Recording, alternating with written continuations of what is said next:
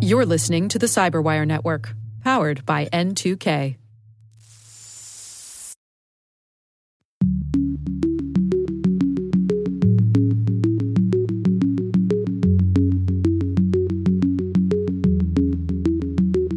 I think tradition and value that we have in our society is one of effective, competent government that is able to defend the nation from threats. And a global pandemic, I think, certainly qualifies as one of these threats. Hello, everyone, and welcome to Caveat, the Cyberwire's Law and Policy podcast. I'm Dave Bittner, and joining me is my co-host, Ben Yelin from the University of Maryland Center for Health and Homeland Security. Hello, Ben. Hi, Dave. On this week's show, I've got the story of a potential expansion of the Patriot Act. Ben takes a look at some hacking tools that were offered up to local law enforcement. And later in the show, my conversation with Alan Z. Rosenstein, Associate Professor of Law at University of Minnesota. We'll be discussing his recent article in Lawfare, Government Surveillance in an Age of Pandemics. While this show covers legal topics and Ben is a lawyer, the views expressed do not constitute legal advice. For official legal advice on any of the topics we cover, please contact your attorney.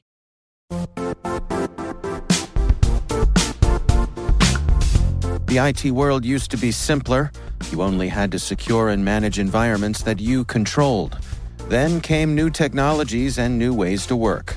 Now, employees, apps, and networks are everywhere. This means poor visibility, security gaps, and added risk. That's why Cloudflare created the first-ever connectivity cloud. Visit cloudflare.com to protect your business everywhere you do business.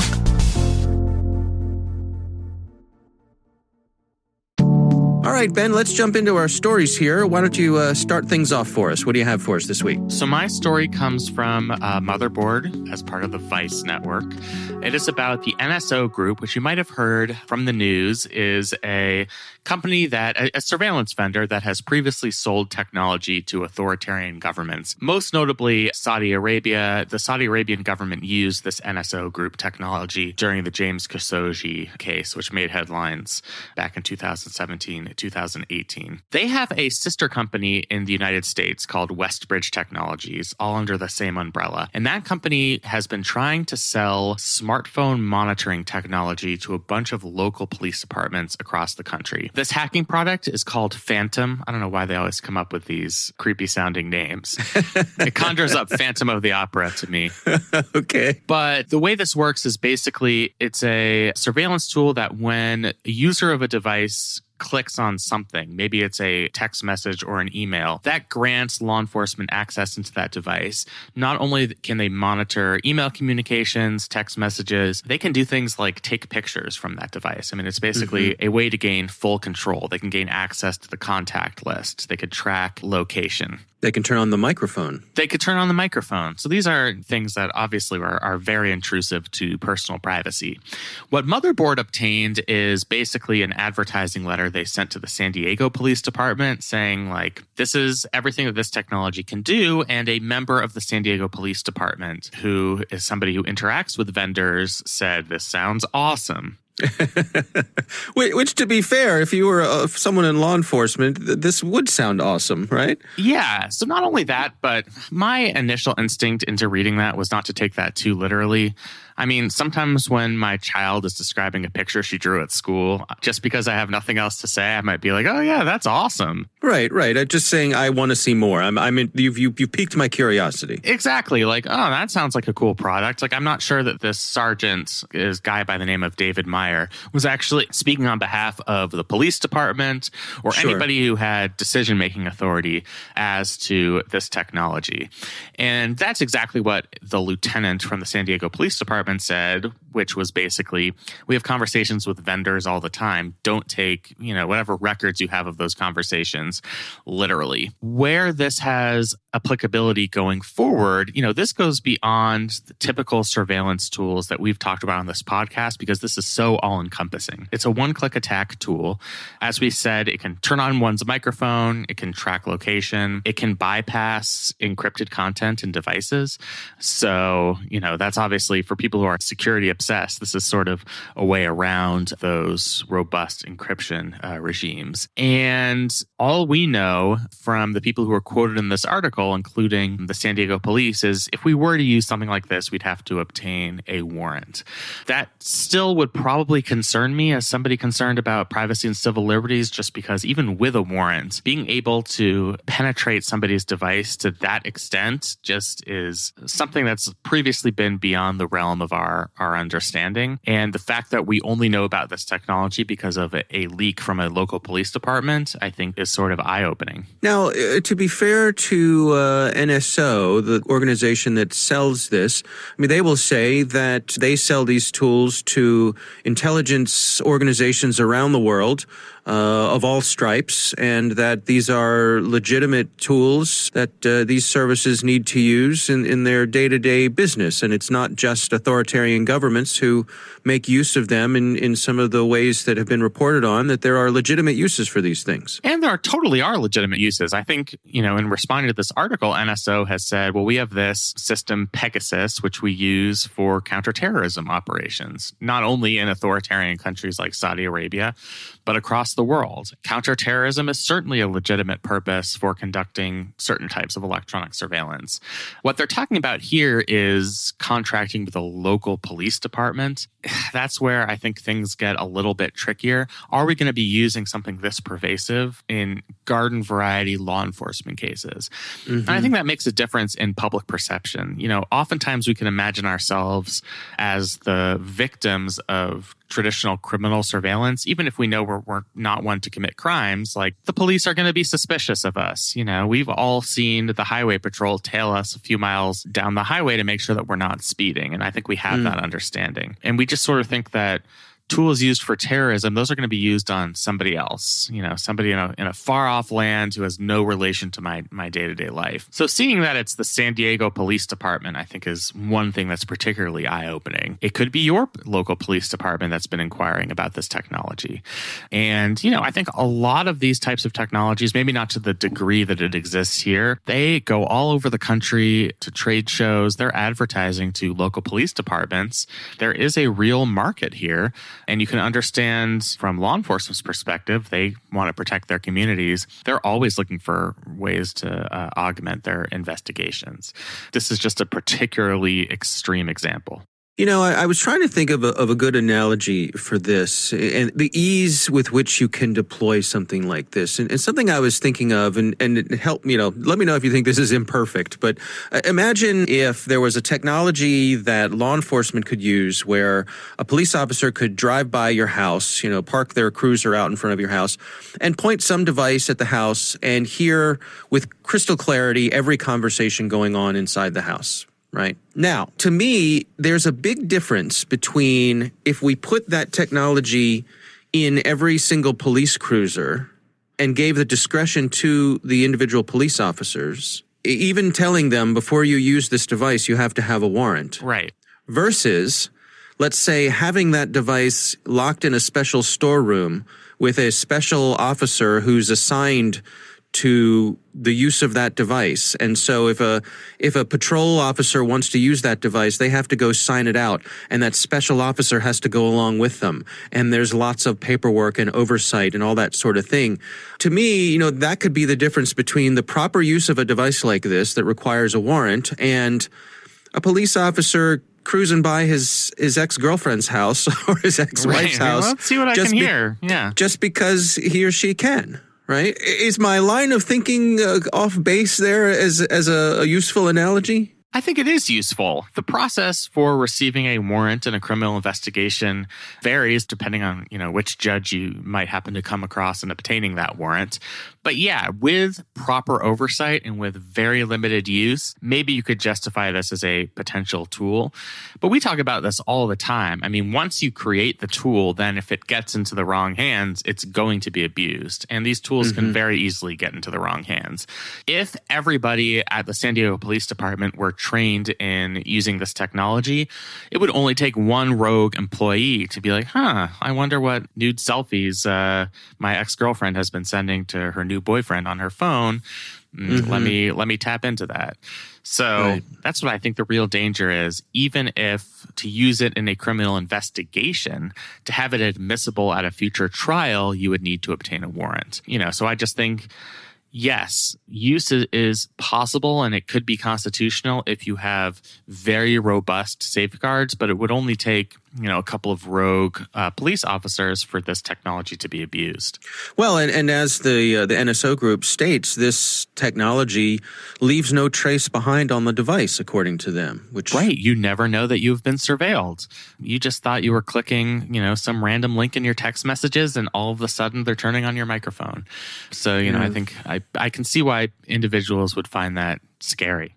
Interesting for sure. Well, as always, we'll have a link to the article in the show notes, so do check that out. My story this week has to do with the potential expansion of the Patriot Act, which, of course, Patriot Act came about in 2001 after 9/11. And according to this article in the Daily Beast, Mitch McConnell is looking to amend the Patriot Act and permit the FBI to warrantlessly collect records on Americans' web browsing and search histories.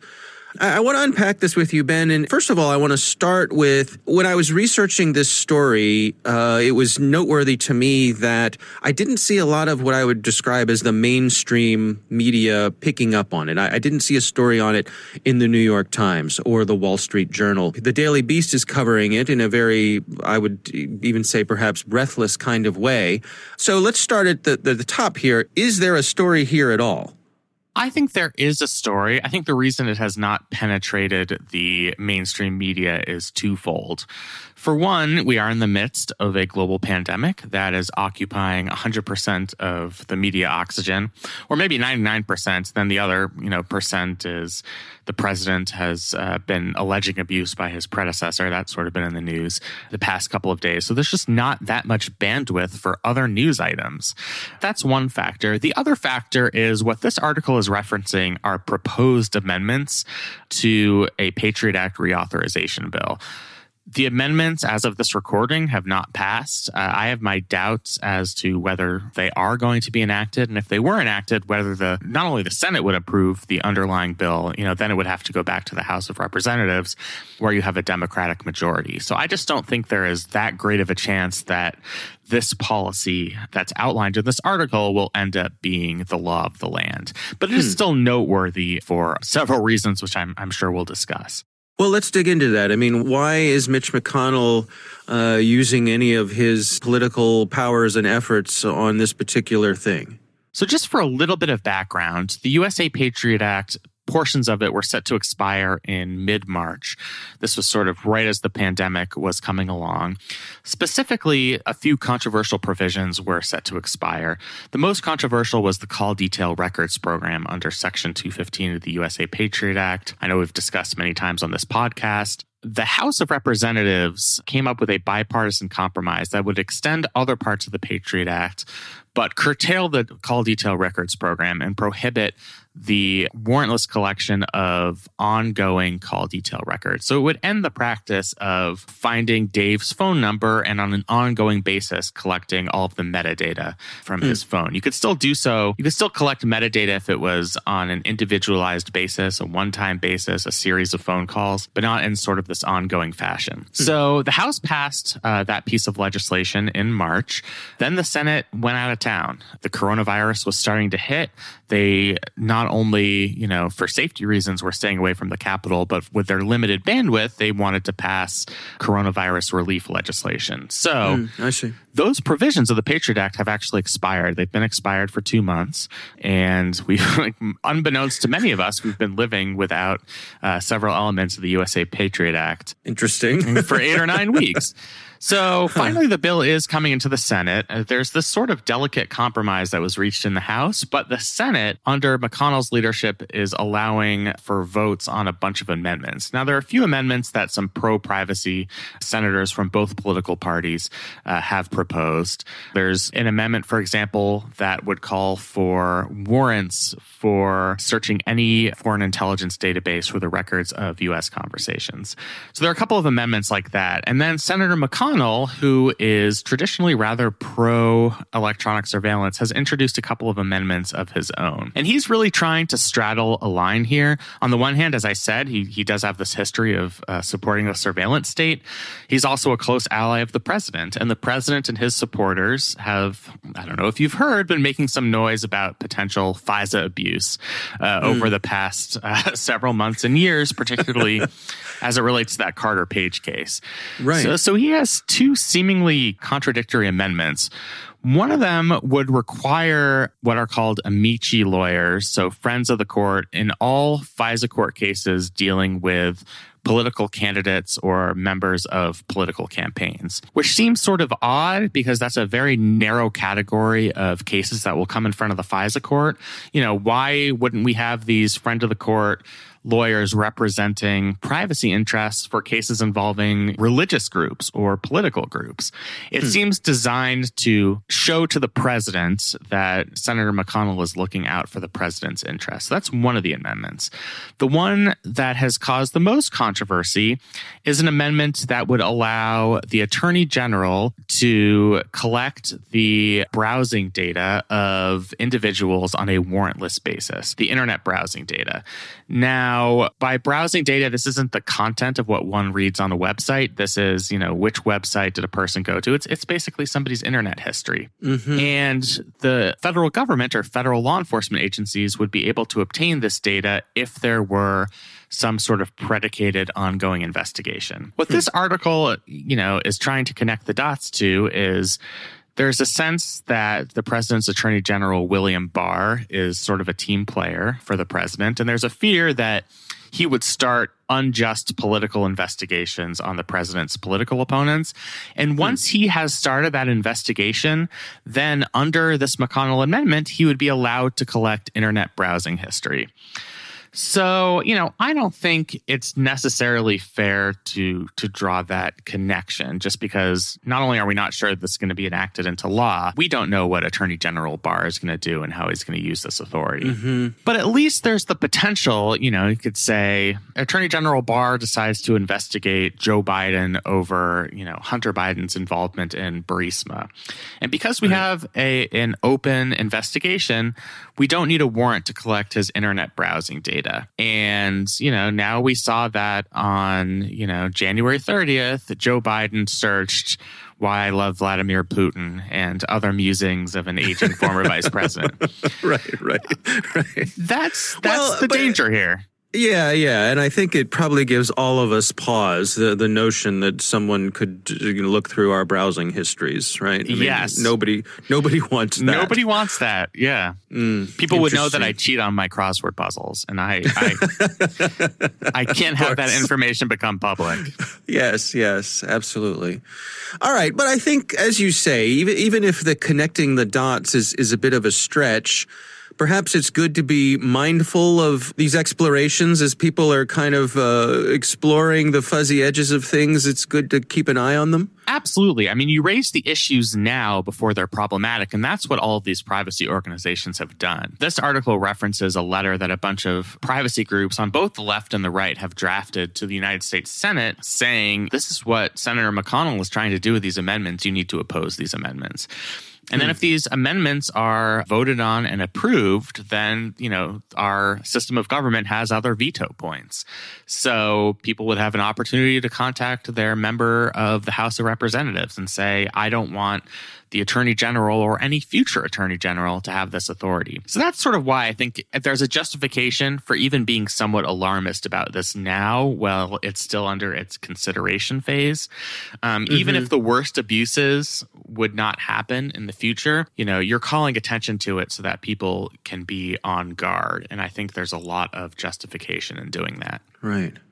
All right. Well, that is my story. Of course, we'll have links to all of our stories in our show notes, so do check those out. And a reminder that we would love to hear from you. If you have questions for us, you can record your question, send us an audio file. You can send that to caveat@thecyberwire.com. You can also leave us a message. We have a phone number. It's 410-618-3720. That's 410-618-3720. We would love to hear from you.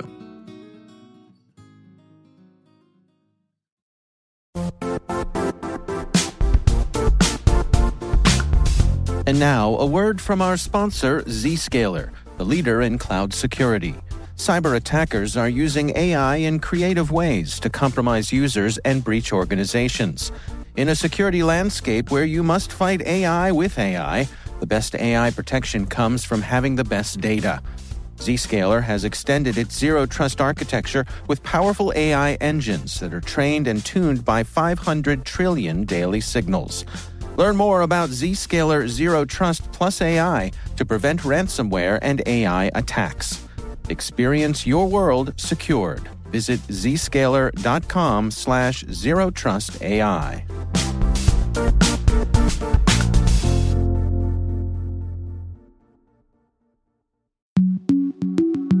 Ben, I recently had the pleasure of speaking with Alan Z. Rosenstein. He is the Associate Professor of Law at University of Minnesota. He's also the author of a recent article in the Lawfare blog, and it was titled Government Surveillance in an Age of Pandemics. Here's my conversation with Alan Rosenstein.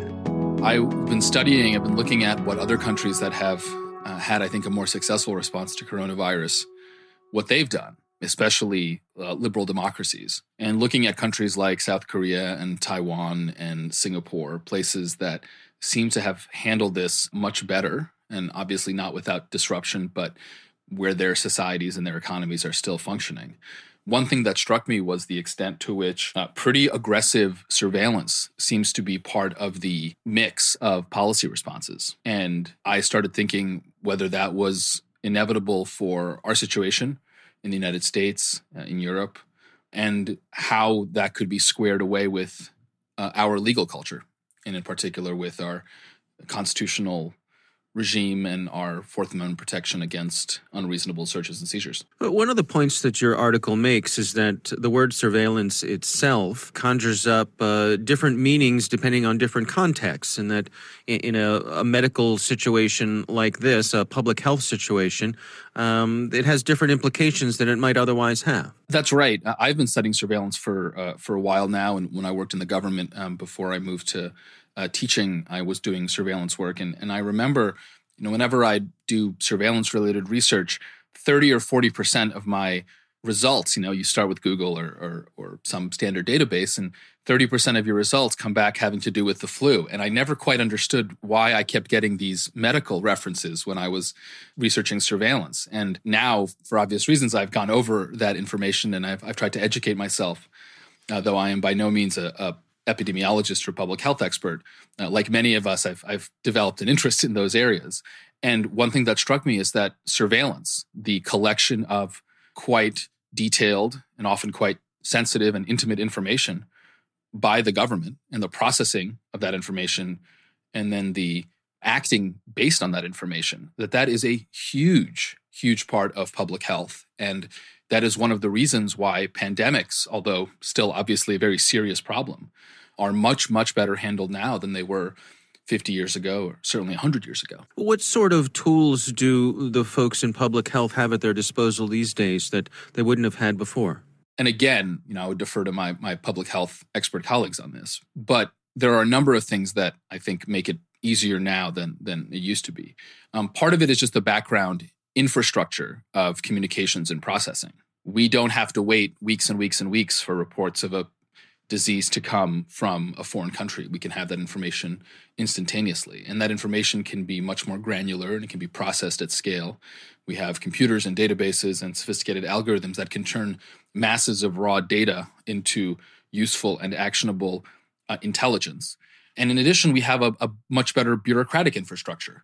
So we have public health agencies at the federal, state, local, and international levels. We have thousands and thousands of dedicated professionals whose job it is to collect and process and analyze this data. At the same time, there can always be more data. There can always be more information.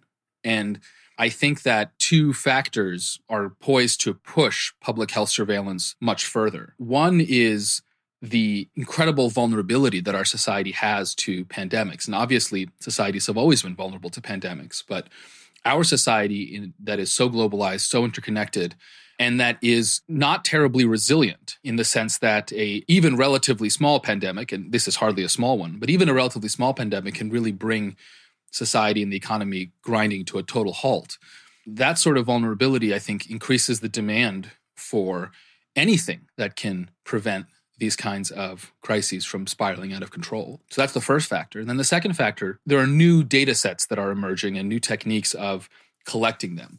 So we all have small GPS-enabled computers in our pockets that track our every motion.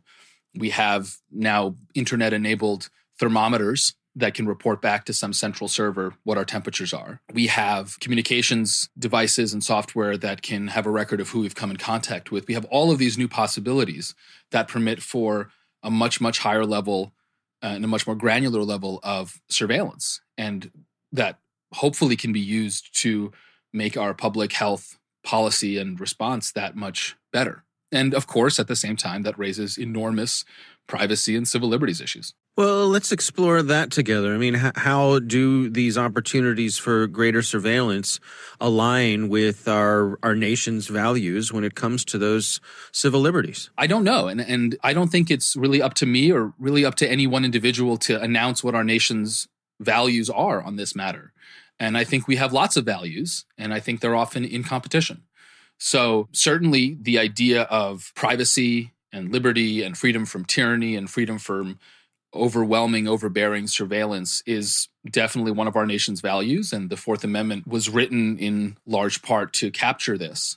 And there's no question that from one perspective, it's hard to square the sort of surveillance that may be necessary to deal with this problem. It's hard to square that with certain traditional conceptions of privacy and constitutional rights.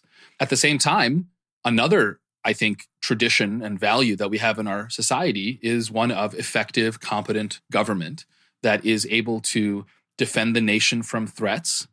And a global pandemic, I think, certainly qualifies as one of these threats. And so I think there's no one value here that unambiguously tells us what to do. And I would really caution people, and I would urge people to be skeptical of those who claim to have special insight into the one key value that they believe America should follow, whether that's privacy at all costs, or whether that's safety at all costs. It's up to us to decide in a democratic society what trade-offs we are willing to accept between these two values.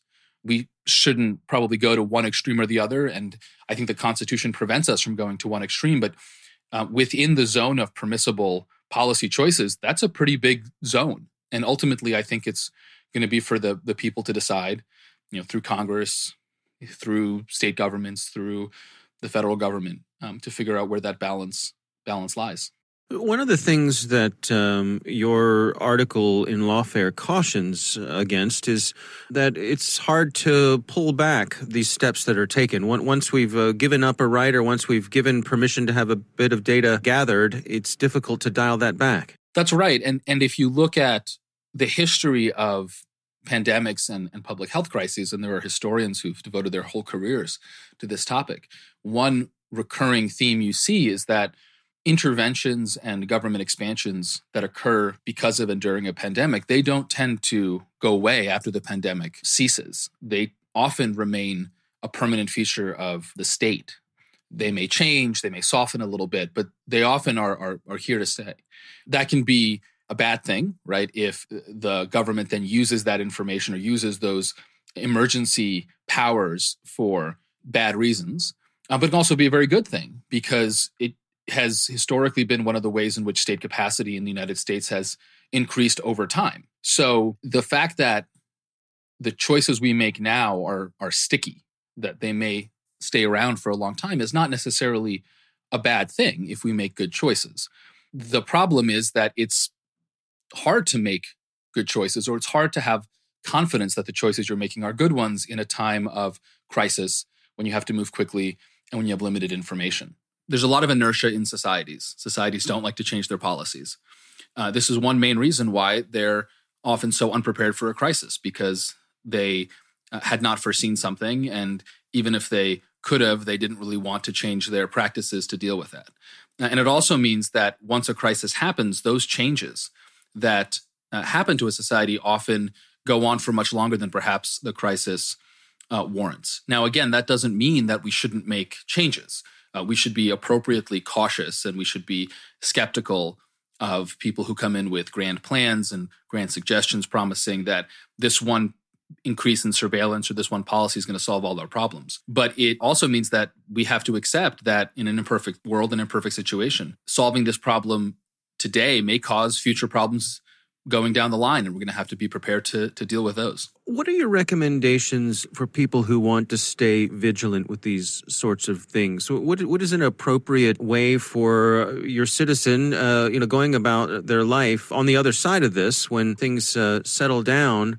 How do they stay tuned in what your estimation would be an appropriate way? Yeah, well, the good news here is that America has a very strong and powerful civil society, in particular when it comes to these sorts of issues. There are tons of organizations, whether it's the ACLU or the Electronic Freedom Foundation. Many technologists and academics care a lot about these issues. And so I don't think we have to worry too much that this is going to fall off our radar screen, or the government's going to go off and is going to be able to make enormous changes without anyone realizing it. So I think if you want to stay engaged, I think reading the New York Times is probably more than sufficient. And these issues will be raised frequently, as they're being raised, frankly, already. I also think that, and this is one reason I'm more optimistic about the effects of increased surveillance coming out of this crisis than perhaps came out of 9/11, for example, is that disease surveillance doesn't have to be secret. It doesn't have to be classified. People in general are not trying to avoid disease surveillance in the same way that targets of concern, right, terrorists or foreign agents, might be trying to avoid national security surveillance. And what that means is that we can expect and we can demand of our government that any increased surveillance that it engages in is excruciatingly transparent, and that we know how we're being surveilled and we know what's happening with that information. And fortunately, I think we can expect that level of transparency and not have to worry that that level of transparency could undermine the surveillance itself, which is a conflict that you do have when you're talking about law enforcement or foreign intelligence surveillance.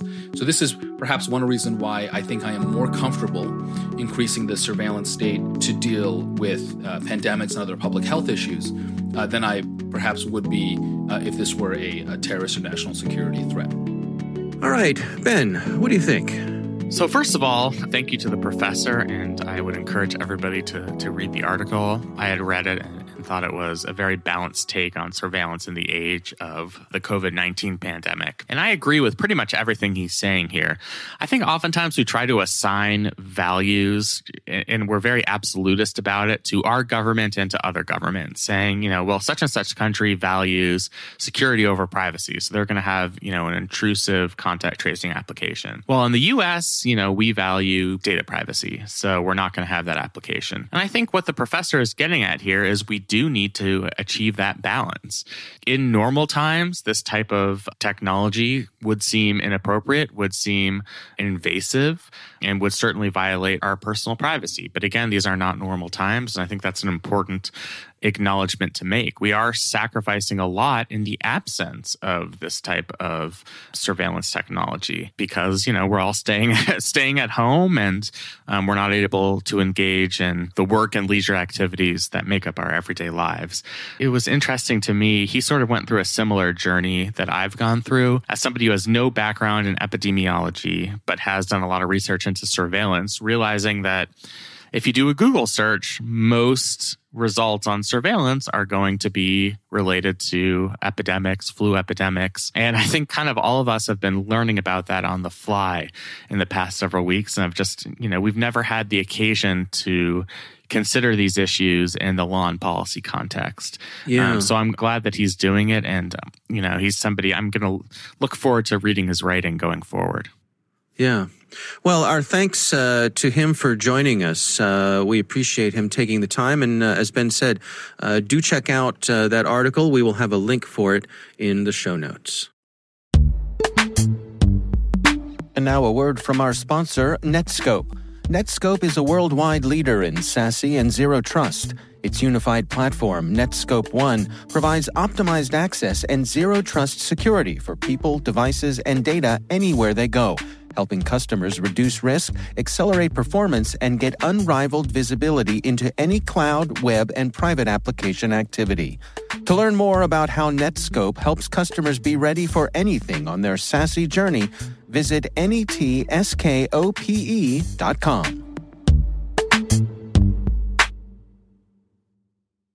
The Caveat podcast is proudly produced in Maryland at the startup studios of Data Tribe, where they're co-building the next generation of cybersecurity teams and technologies. Our thanks to the University of Maryland Center for Health and Homeland Security for their participation. You can learn more at mdchhs.com. Our coordinating producers are Kelsey Bond and Jennifer Iben. Our executive editor is Peter Kilpie. I'm Dave Bittner. And I'm Ben Yellen. Thanks for listening.